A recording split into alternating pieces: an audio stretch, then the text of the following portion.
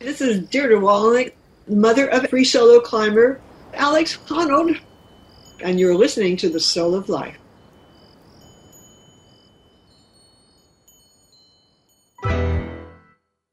I don't think anybody who's truly funny had all of their needs met as children. Today I speak with comedian Paul Gilmartin, former host of Dinner and a Movie on TBS. My dream of being on television was coming true, but there were all these details around it that were causing me stress. And then you throw in a neurotic, self-obsessed, untreated alcoholic. After leaving stand-up and television, Gilmartin started the Mental Illness Happy Hour, a podcast that puts the world of living with mental illness into sharp focus and gets a laugh. Can we swear on this? I am not a therapist. You've been forewarned. But I feel like I do have some input that's valid. I've been in support groups for 17, 18 years and been in therapy for on and off for 30. You're probably saying, well, you haven't gotten any better. Why should I continue listening? I have gotten better. How dare you? How fucking dare you come at me in the first 5 minutes of my podcast? All right, let's jump into some surveys. Gilmartin came up on the comedy scene in Chicago at Second City with people like Bob Odenkirk of Breaking Bad and Better Call Saul. Paul shares the story of his unusual first encounter with Chris Farley. And I was like, who is this guy? And a year later, he was on the main stage of Second City, and a year after that, he was on Saturday Night Live. His own recovery from alcoholism and depression led Paul to want to create a stage where he could do comedy, but go to the depths of life and its suffering, and to let people dealing with trauma, substance abuse, and grief know they're not alone. There wasn't any real talk that had off-color jokes to talk about the things that other people might go, nah, that's too depressing. We can't air that. We talk about being creative while sober and with a healthier mind. It felt like, oh, I've gotten out of the way. The gift was having to ask for help, and then I found a new way of looking at the world and relating to people. Paul is also open about his childhood experience of covert sexual abuse by his mother. She created a sexualized environment, and I would years later come to know that your body and your soul can experience two completely different things at the same time. And my body was reacting, but I blamed myself. A lot of mothers are able to get away with sexual abuse, covert or overt, because they have access to their children's bodies, and we don't think of women as predatory. After sitting with Paul for 2 minutes, you realize you could share anything with this guy. He's not afraid to talk about any topic on the Mental Illness Happy Hour, and his many fans credit his persistence at bringing out vulnerability in his guests and in himself for their own recovery successes. Welcome to The Soul of Life. I'm Keith Miller, and this is the final episode of Season 2, Episode 20. Comedian Paul Gilmartin's Mental Illness Happy Hour. I'm not a therapist. It's not a doctor's office. It's more like a waiting room that doesn't suck.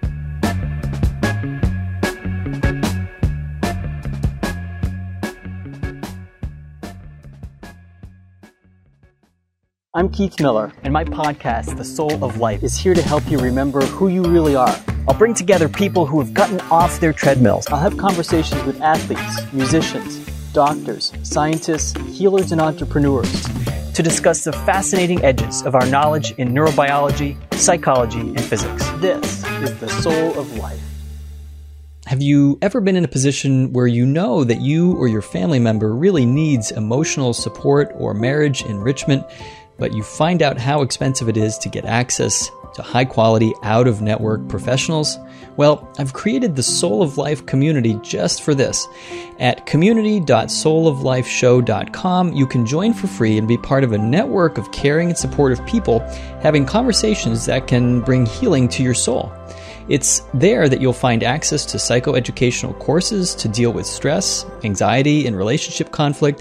For example, right now I'm offering a 7-week immersive course for couples called Mindful Marriage that walks people through a mindfulness-based stress reduction curriculum I designed that really gives couples in conflict a map towards stability, trust, and deeper intimacy.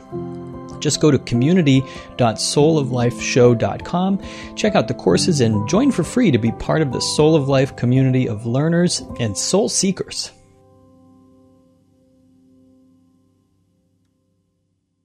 Paul Gilmartin was an actor and stand-up comedian in Chicago before he became a longtime co-host of TBS's Dinner and a Movie from 1995 to 2011.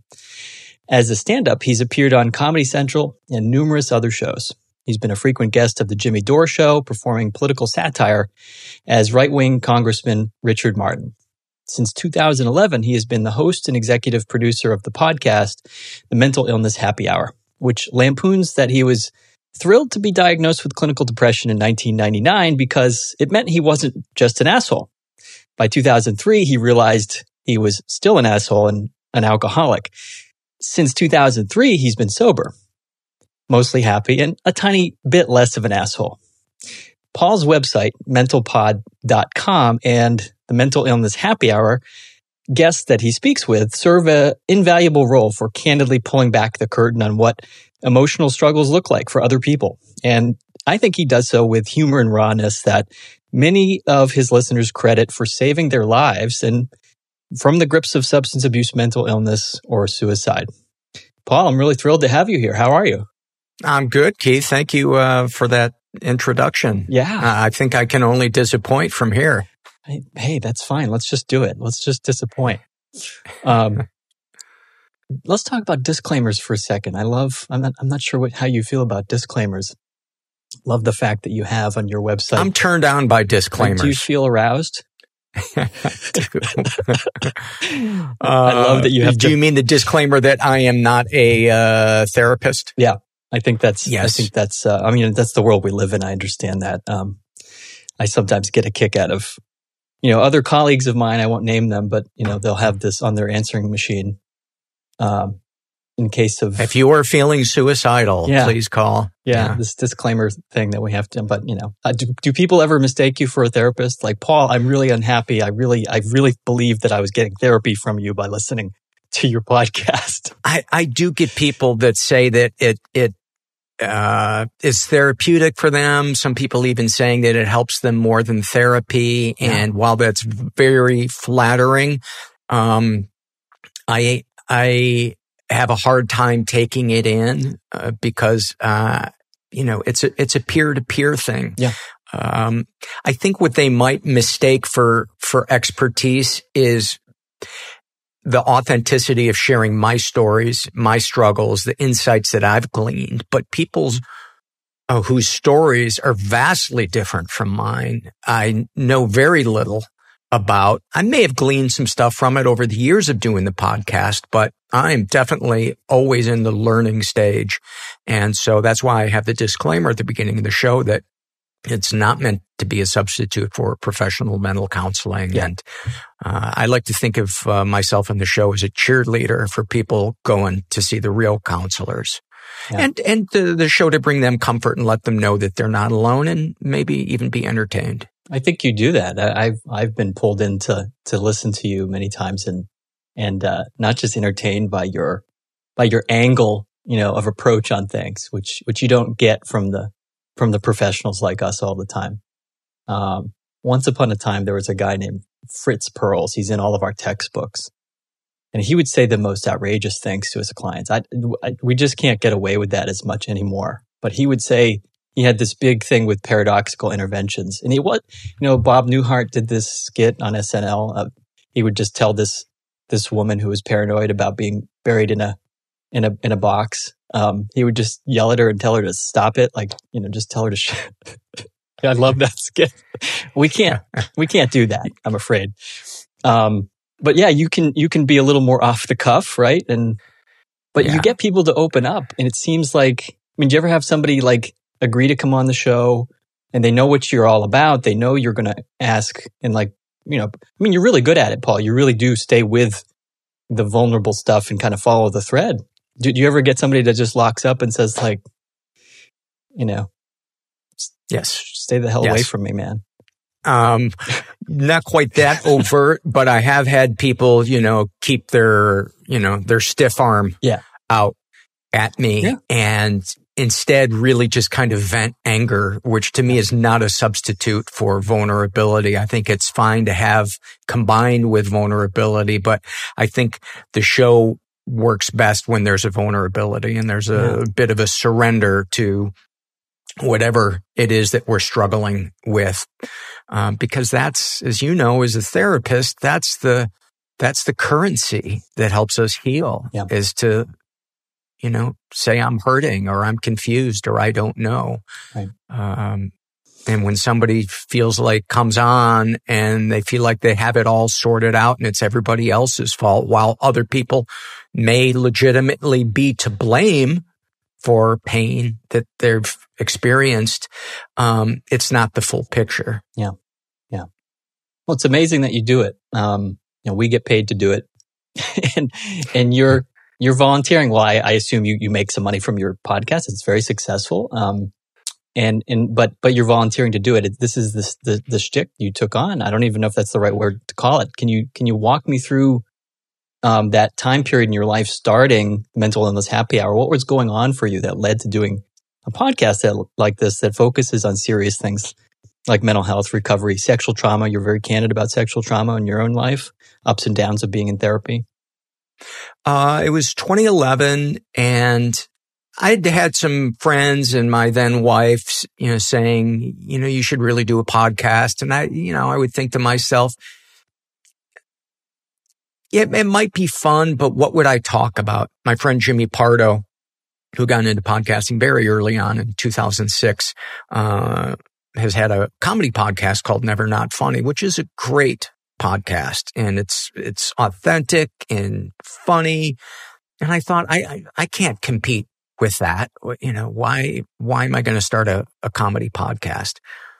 But I had in the back of my mind that podcasting might be an interesting medium.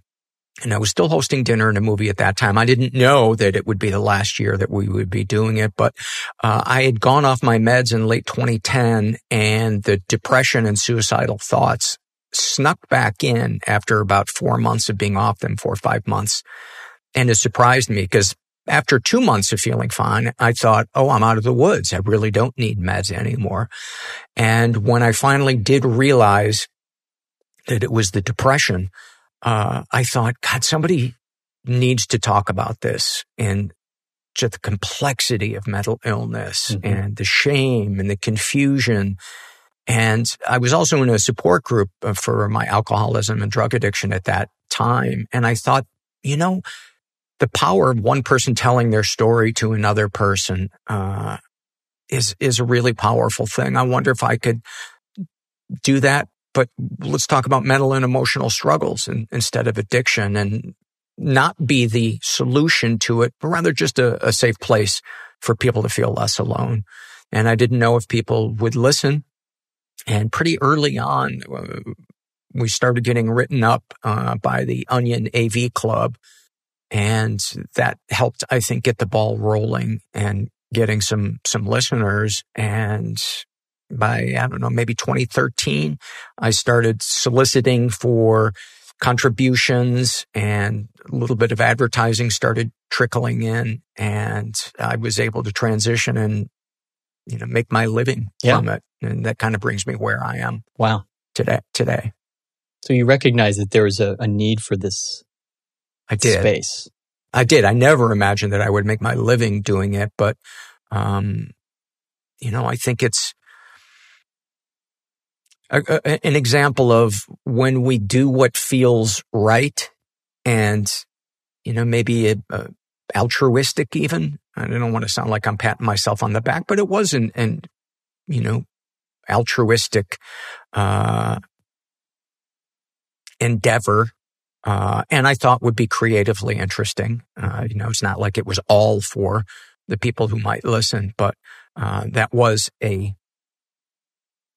portion of it. Was I thought it was needed. I felt like there was a void, like there wasn't any real talk that had off-color jokes or anything goes. Anything goes and is uncensored to talk about the things that other people might go, nah, that's too depressing. We can't air that. Yeah. You go to some deep places. You do this thing, which I love your guests. I love your guests are brilliant, but I find myself wanting them to be quiet. I want to hear what you have to say. Oh my God. You are opposite of the voice in my head. Well, you're welcome. I mean, hey, I'm here to I'm here to support also. I mean, no, but that's the truth, Paul. I like your introduction, and you have this thing, what do you call it? But you're reading surveys. You do surveys on your website. You get people to write in about what they're going through. And I forget what you call it, but there's people will have this awesome moment of awfulsome moments. Things that were awful at the time, but looking back, there was something kind of awesome about it. I just heard the last one you did about this kid or guy who wrote in about being able to discover his dad attempting suicide in the garage because he had snuck out and was joyriding and with some kid's car. And it's you're not laughing, but there's discomfort in hearing this story. And so you bring that right out front. What are some other things? What are some things people have said that you've read about that they've revealed that just took your breath away? Have there been any that stand out? Oh yeah. Oh my God. Hundreds and hundreds of hilarious, sad, poignant, really life kind of crammed into a paragraph or two. Yeah. One of my favorite awfulsome moments. Can we swear on this? Go ahead. Fuck yeah. This young woman was in the psych ward, and there was an old guy, cranky old guy, named Ezra. And the nurse brought around this thing of pudding. And she said, Ezra, would you like some vanilla pudding? And he said, you fucking bitch. I told you I don't like pudding. Get the fuck out of my face. And she was like, Ezra, do you want to think again about it? Wouldn't you like some vanilla pudding? Listen, bitch, if I wanted vanilla pudding, I'd fucking ask for it. She leaves. She comes back. She has a big thing of pudding. She says, Ezra, would you, God damn it, I told you I don't want any of your fucking By God, is that butterscotch? And he takes the thing and he starts drinking the pudding. The nurse leaves chuckling, and this young woman turns to Ezra and says, why do you talk to her like that? And he says, if I don't get the butterscotch. Can't make that up. You cannot make that up. Can't make that up. So you did stand-up comedy starting in 87 in Chicago? Mm-hmm. Yep. You're in LA now. Right. Who were some of the people you came up with? I mean, I imagine, like you said, you didn't expect yourself doing a podcast on mental illness. No, not at all. Well, of people that others would know, I'd say probably Bob Odenkirk is probably the most well-known of comics that I started out with in Chicago. There was a lot of great comics back then. There were a lot of funny people at Second City that, while I didn't necessarily perform with, they were just getting their careers started then. Mike Myers, Chris Farley. A lot of people. Jimmy Dore is a friend of mine. We started out together. Jimmy Pardo from Never Not Funny. I'm remembering. You had an incident the first time you met Chris Farley. Yeah. Are you willing to share that? Yeah. I was at an audition, and it was in the morning for some reason, which I was not used to going to morning auditions. And I happened to be, I think I was growing weed at that time. And so I'm in this audition, and there's this guy that looks so uncomfortable in his skin. And every person that would come into the audition room, he was another actor just waiting to audition. He would say, hey man, do you guys have any weed?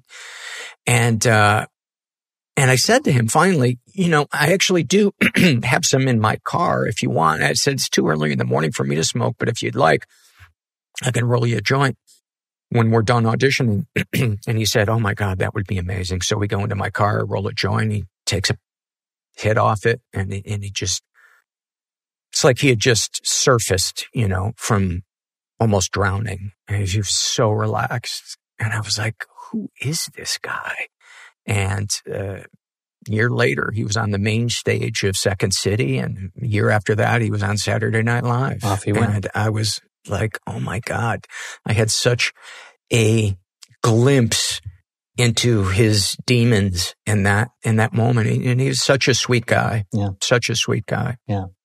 A tragedy. And that's one of the things I wanted to talk to you about as well. I mean, you've witnessed, I've talked to musicians on this show, and I asked them the same question because musicians, I dug up this little piece of research. It struck me as a little odd, but I was looking for like, what are the professions we're in, that are the most at risk for substance abuse?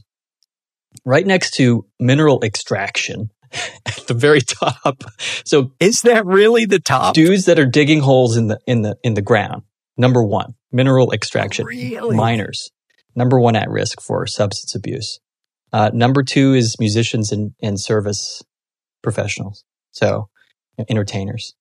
So it's right. Like, the miners are digging a hole to nowhere, and you guys who are out on stage every day trying to make people laugh. I can only imagine. We're digging the philosophical hole. Yeah, right. Somebody's got to do it. Get up there on that stage, kid. Put the shovel in your hand. Oh, that's interesting. I'm not surprised at all by the entertainers being at the top of the list. But the mineral extraction, that's such a specific one. Yeah, I don't know too many people that go around saying that they're mineral extractors. I think that's an academic term. Miners, yeah. I mean, is it possible to be productive in LA? Let's leave LA out of this. Is it possible to be productive as an entertainer, as a comic? Clean without abusing drugs and alcohol? Oh, absolutely. In fact, I think it's even better because you're more willing to take risks, I think. I think if it's accompanied by some type of support network for that sobriety, where you're going in and you're facing the demons that you had been running from, you're finding out what your weaknesses are, but also what your strengths are. And there's maybe I'll just speak for myself, but I know this is the experience of a lot of other people. There's a renewed feeling of being a part of the universe rather than a mistake or somebody that the universe or God is just tolerating, a feeling that, wow, I might have a purpose that is bigger than I can see. And that sense of confidence and of a larger plan gives you a different vibe. The anger will always be there, always be able to get in touch with. So that's not a problem. But then you have this wider palette of things, being silly comes easier. But, an example of this is, before I was sober, in the early to mid 90s, my dad attempted suicide. And I remember the day after I went to get a haircut and I had my notebook with me, and it was between Thanksgiving and Christmas. And this poem just poured out of me about Christmas. And of course it was cynical and satirical and funny. And it became a big part of my act. And I remember I finished it by the time I left the barber shop. And I remember trying it out on stage and it worked really well. And I remember thinking, wow, what alchemy that this pain can be turned into this other thing. And a year after I was sober, I came up with an idea of doing a satirical right-wing congressman character that I would have never attempted before I was sober because it was a risk. I mean, to put on a costume and go up as another person. But I was not afraid to do it. I felt like this is an expression of, this is a satire that expresses my displeasure with where we are in our political world today. Unfortunately, reality has caught up to it and probably even surpassed the ridiculousness of this character. But it was an example of my creativity was coming from a different place and more interesting comedically. Right. That's really cool. And podcasting for me, in many ways, has been the medium that I was trying to force into stand-up comedy. I could never really get vulnerable on stage. When people are drinking and it's midnight and they're tired it's really hard to bare your soul when somebody might yell something out that's, humiliating. And so I was never able to be one of those comics who could just bare their soul, like Richard Pryor or Louis Anderson. And when I started podcasting, I realized this is the medium I've wanted my whole life, because I can choose when to be funny, but I can talk about the things that really mean something to me. Yeah. I don't think anybody who's truly funny had all of their needs met as children. Yeah, I was joking with my girlfriend the other day. There was somebody whose comedy we were enjoying, and I was like, I'm glad he had a shitty dad, because that special was awesome. Exactly. Thank you, shitty dad.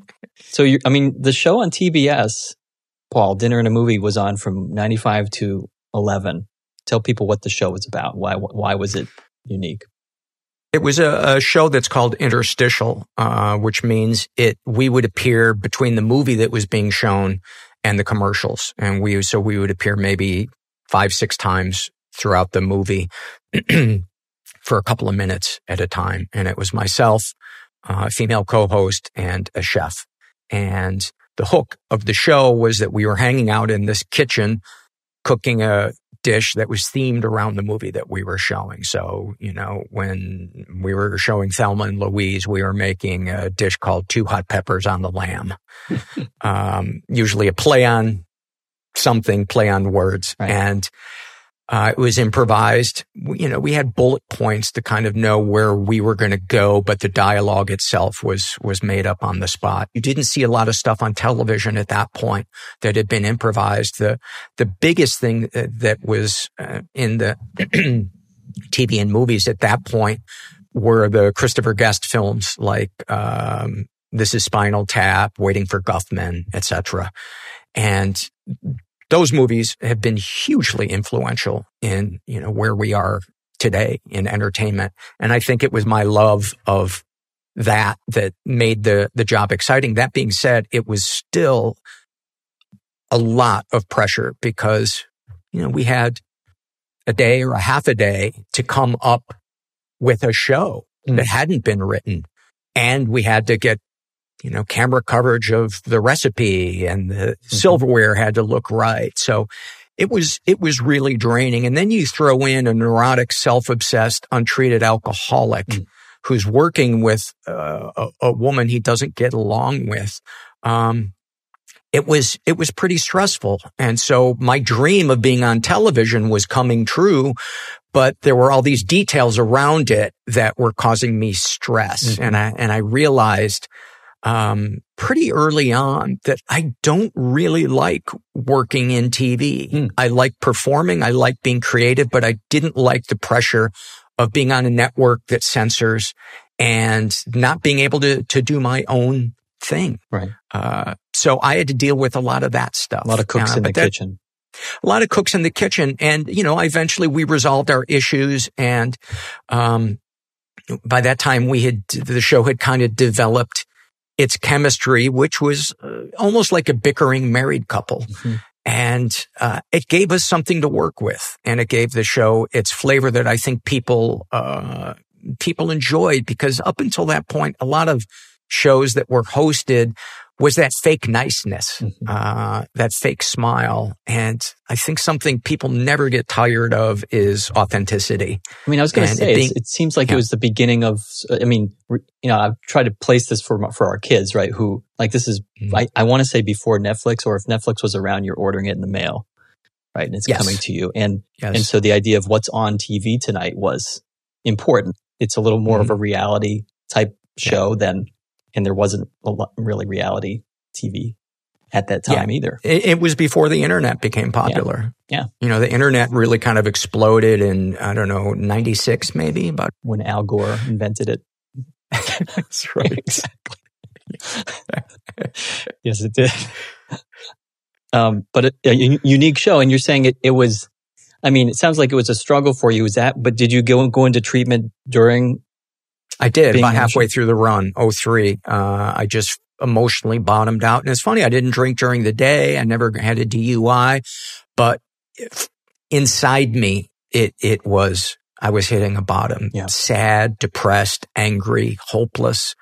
And I knew something was wrong because I had this job that, a lot of my peers envied, that I had this steady TV gig and I could still go on the road and do stand up, and I'd bought a house and all this other stuff that we think is going to make us happy. But I had no spiritual life. I was just living solely for myself and my own selfish needs. And it's, the gift was having to ask for help. And then I found a new way of looking at the world and relating to people and incorporating the principles I'd always wanted to embody. But, I think my addictions had made it difficult to be the guy that I wanted to be. And I still struggle with those. I don't think anybody who recovers from addiction is instantly the person they want to be and is that way forever. It takes work.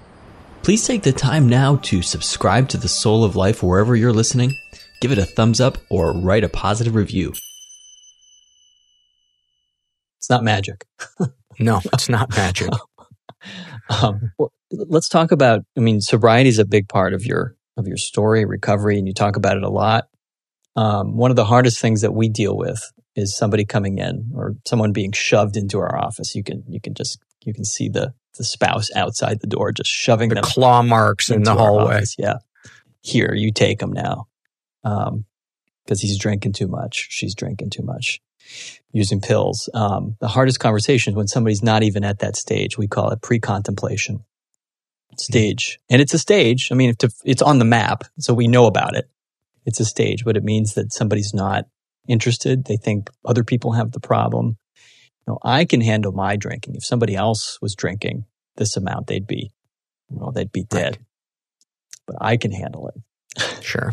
How do you respond? What's your response? What's your recipe? Or what have you cooked up over these years as far as responding to people who are just in this massive denial that they're abusing? The light bulb has to turn on in their head. I can't turn it on for them. I can let them know that I'm here should they decide that they want help. I can set a boundary and say, I love you, but I can't be around you when you're drinking, or when you're not taking your meds and you're not in touch with reality. You're talking about boundaries, really, right? You're talking about knowing where you end and where somebody else begins. Yeah. Right. And it's hard if you grew up in a family without boundaries. Right. Tell me about that. I can't imagine it was on your list of things to do to talk about incest. In public, not many people are able to do it, Paul. And I really want to applaud you for the courage that it takes to talk about your own personal surviving of sexual abuse. Well, thank you. And, there's a voice in my head that every time I talk about it publicly says, oh, you're such a fucking drama queen. Here we go again, throwing your mom under the bus. I don't know how long that voice will be in my head, maybe till my last day on earth. But yeah, my mom was very inappropriate with me. There weren't a lot of boundaries. Well, can I speak to that voice for a second? Yes. Can I respond to please, that? Because please. I want to say, man, people need to hear this. And there are people out there listening to this who maybe have put it out of their head so far. We can do this. Like, this is what happens in our mind. We make these compartments and they put it out of their head so far. And by you having the courage to do this, you're making a connection for somebody potentially. So I really appreciate it. I appreciate you saying that. And I have experienced someone coming up to me and saying, my story is your story. Yeah. And, it is a beautiful moment when you see that two people in pain can sometimes be the people that can help heal each other. Yeah.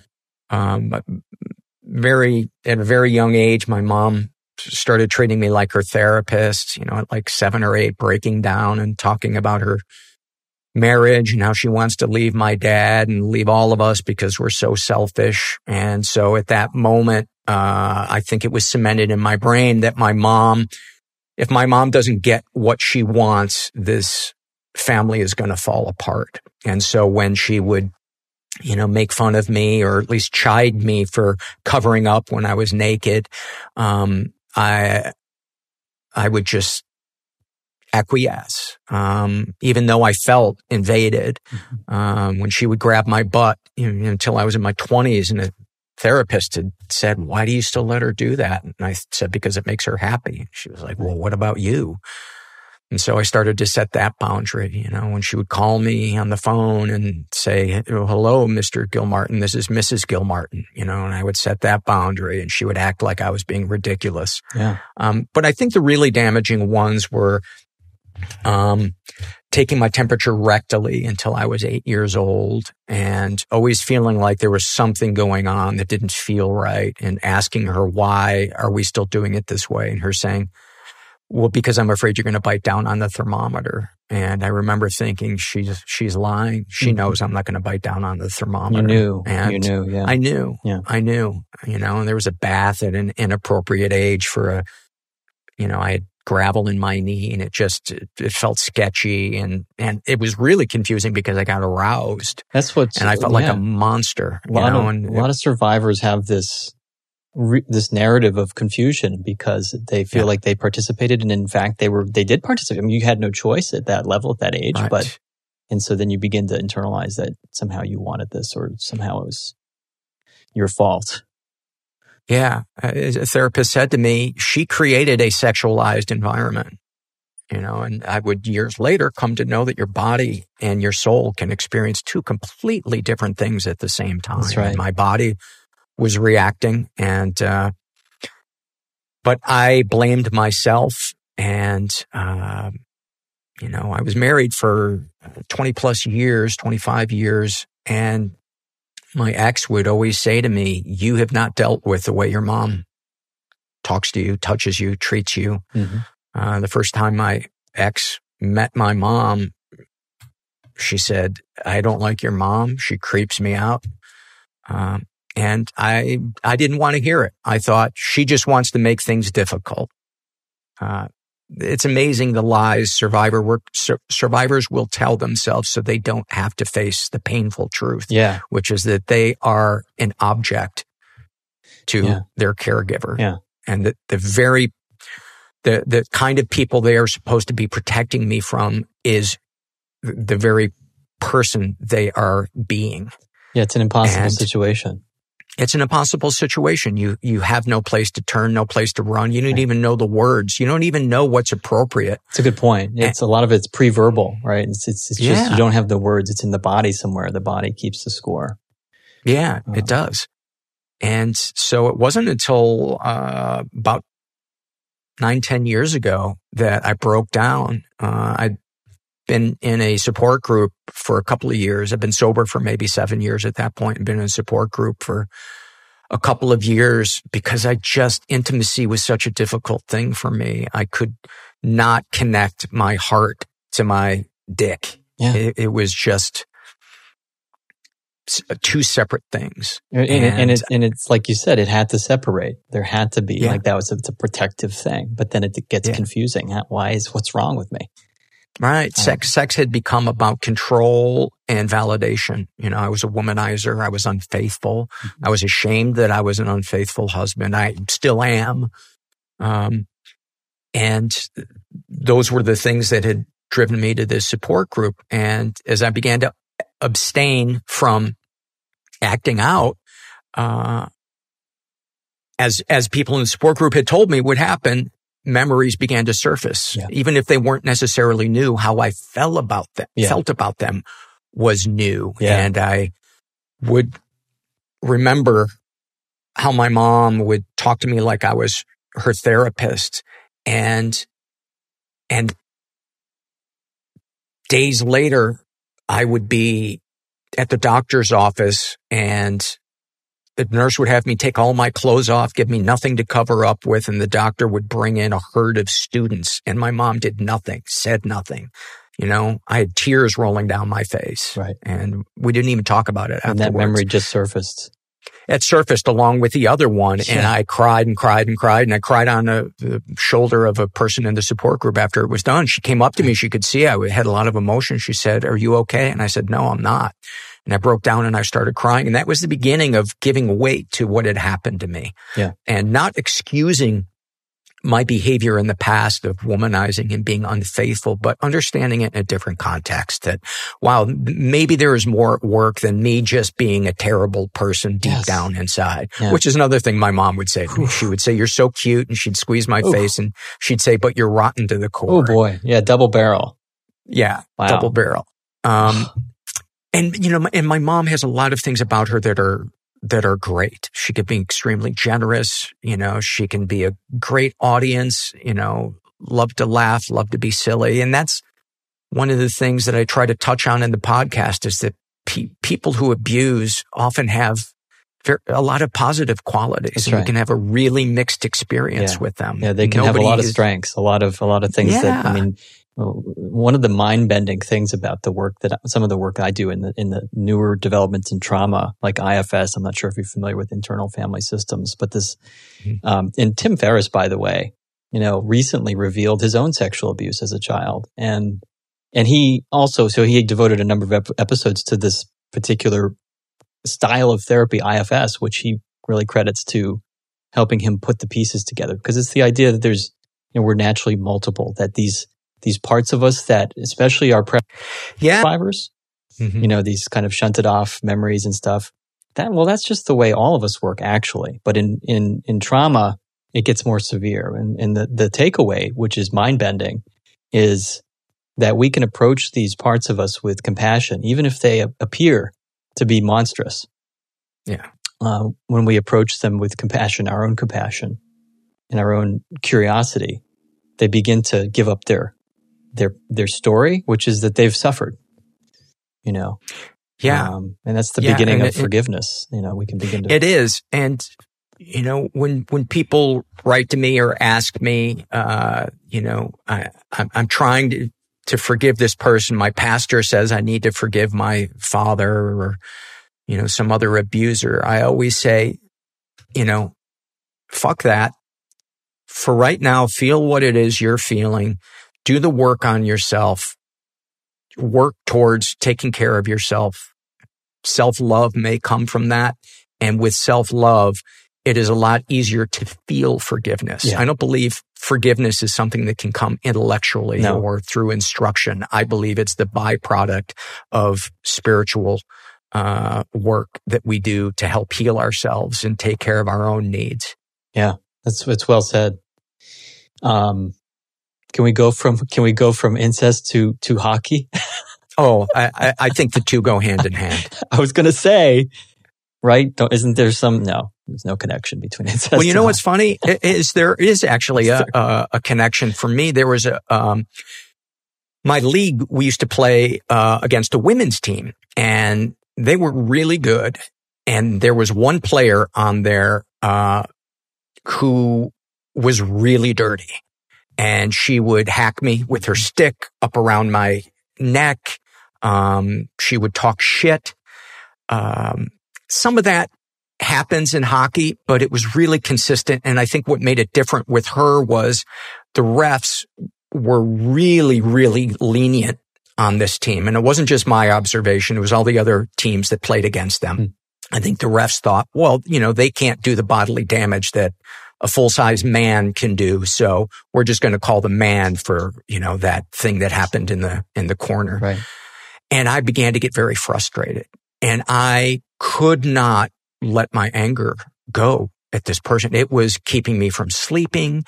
And I had been sober for a while at that point and I had learned how to let things go and not take things personally, but I couldn't let this one go. And I thought, well, I can't control the way she acts. I can't control the way the refs call the game. The only thing I can control is whether I show up to play. So I stopped showing up for the games. And the team would talk shit, you know, asking where I was, you know, insinuating that I was a baby.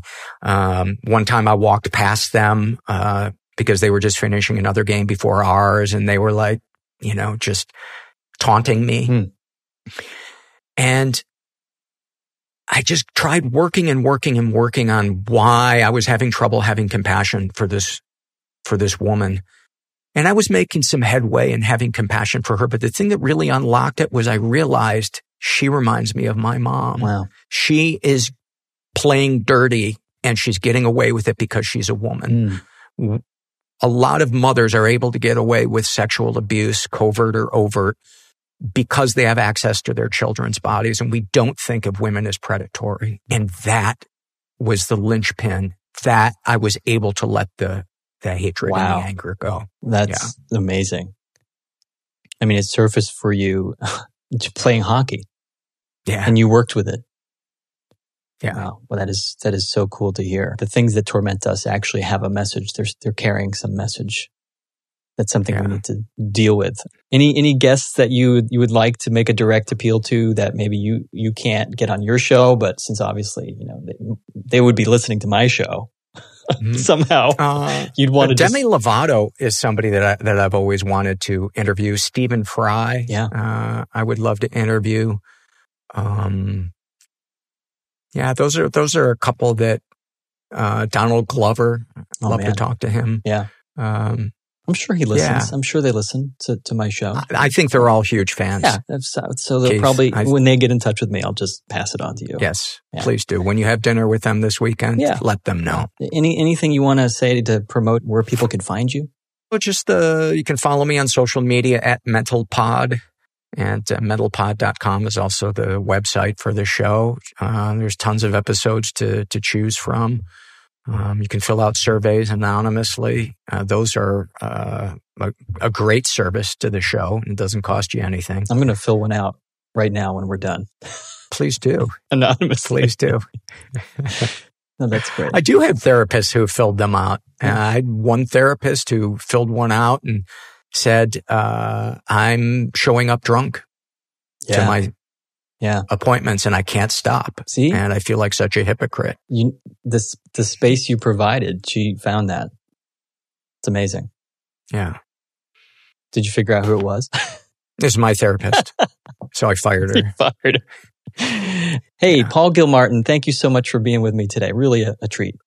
Well, Keith, I loved talking to you. And if you ever find yourself in Los Angeles, I'd love to do a face-to-face interview. Hey, thank you. Hey, I've started a community for Soul of Life fans interested in talking about episodes or getting more information about some of my teaching on IFS, mindfulness, and relationship growth. Head on over to community.souloflifeshow to get access to this group of really cool people just like you who care about the show and want to talk about episodes or hear more, get access to courses and support each other through life. That's what this is all about. Please leave an iTunes rating for the show and subscribe now wherever you listen to get more soul in your life. I like it and it's not harsh to my eardrum. All right, I will go.